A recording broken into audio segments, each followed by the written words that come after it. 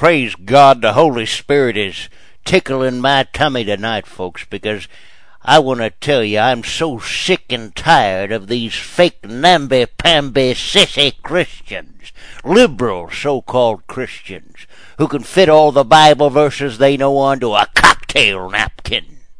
And it's all a matter of convenience for these limp-wristed pansy jackasses, isn't it? They can say that God is love and that Jesus loves you, and then quietly ignore the fact that the very same Bible they claim to follow explains in explicit detail how their so-called loving Jesus is going to burn and melt the skin off of every single human being who fails to return his precious love. What a bunch of chickens in a hen coop! They don't realize that the Father and the Son are one with the Holy Ghost, and like Father, like Son. The Lord loves revenge, folks. He is a jealous God, the Bible teaches us. Do not be fooled by these sissy God is love Christians who run around making up their own theology over an afternoon cocktail.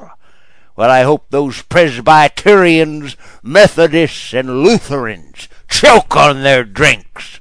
I'll bet it's real fun, running around calling yourself a so-called Christian, when you've never even opened up a Bible to find out what you really believe in.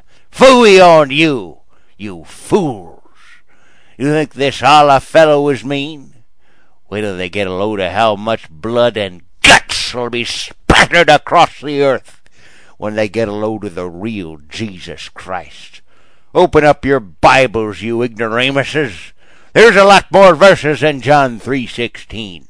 And Jesus Christ has hell on earth in store for you limp-wristed do-gooders.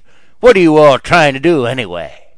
I can't believe you're really that stupid. Are you trying to find a nice way of saying that Jesus loves you? But if you don't love him back, my friends, remember to tell those people you're witnessing to that he'll shove your face into a pool of scalding fire and watch your hair blaze while he cackles with delight. You ignorant fools!